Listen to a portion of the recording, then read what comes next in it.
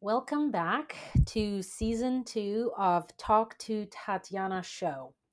My name is Tatiana Sawyer and I'm a visionary accountant. But beyond that, I help businesses, small businesses specifically, be the boss of their bottom line. And my goal for this show, with the season 2 that we're starting out, is to bring you some of the best guests to not only share their story, their entrepreneurial journey, but also to share what they've done differently, how they applied out of the box thinking to their journey, to their business growth, and how they're able to change people's lives with what they do. And I'm really excited about it. Now, a few days ago, I wrapped up the audiobook recording for my upcoming book in March. The book is called Dream Bold, Start Smart. And the book is for someone who has a business idea or maybe has a side hustle or a side gig that they want to take to the next level. They want to actually make it a business. Interestingly enough, so many people are in business but don't consider themselves in business. Just look at freelancers and side hustlers and people who are freelancing on the side or just freelancing to make some extra money. Consider yourself in business and treat it as a business. That's the key to success, I think. So I wanted today to talk about what it takes to really be a business. And recently I developed a checklist for someone who wants to turn their side hustle or their side gig into a business. This checklist is available with the pre-order of my book.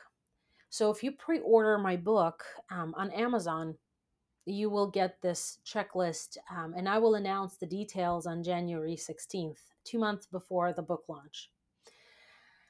In the checklist, there are 16 different parts, actually 20 different parts, 20 different items, 6 different areas of starting a business. I talk about the business model to make sure that you know exactly what your business model is, how you're making money, whether your customer pool is limited, whether or not you have a healthy mix of one time purchases and repeat purchases, recurring sales. We also talk about the numbers, how to really navigate um, and numbers and how to not be afraid of them, how to make sure that when you're starting a business, you actually make it worth your while when you know your numbers. We also talk about risks. And we talk about SWOT. SWOT stands for strengths, weaknesses, opportunities, and threats. Where in strengths and weaknesses relate to internal characteristics, and opportunities and threats relate to external factors. We will also talk about knowing your risks because it's important, because when we talk about a crisis like the pandemic, for example, that just happened and still happening, actually, we talk about being ready for it. When it just started, everyone was in shock, everyone. And everyone was afraid of losing business. Some people lost business. And it's been a terrible experience in that regard. But some businesses were able to pivot and pivot quickly. What I found interesting was that people who pivoted quickly were able to actually come out on top. And most of my clients, with a very few exceptions, just due to the nature of the business, were actually having their best year yet in 2020. So when something happens, when a crisis like the pandemic happens, the first stage of crisis response is the state of shock. The next stage, and the curve kind of goes down, is the state of desperate action, desperation. And many businesses took desperate actions and actually did not come out on top. Businesses who were able to pivot actually switched to the next stage, which is evaluation stage. So we evaluate all of our options and possible scenarios of development, and then we create deliberate action. What do we do next? Businesses who were able to kind of go to the evaluation stage and then take deliberate action bounced right back and were able to recover. I mean, certainly it depends on the area of the business. Certainly it depends on the industry, because for something like a hotel or an airline, there was just no way to pivot.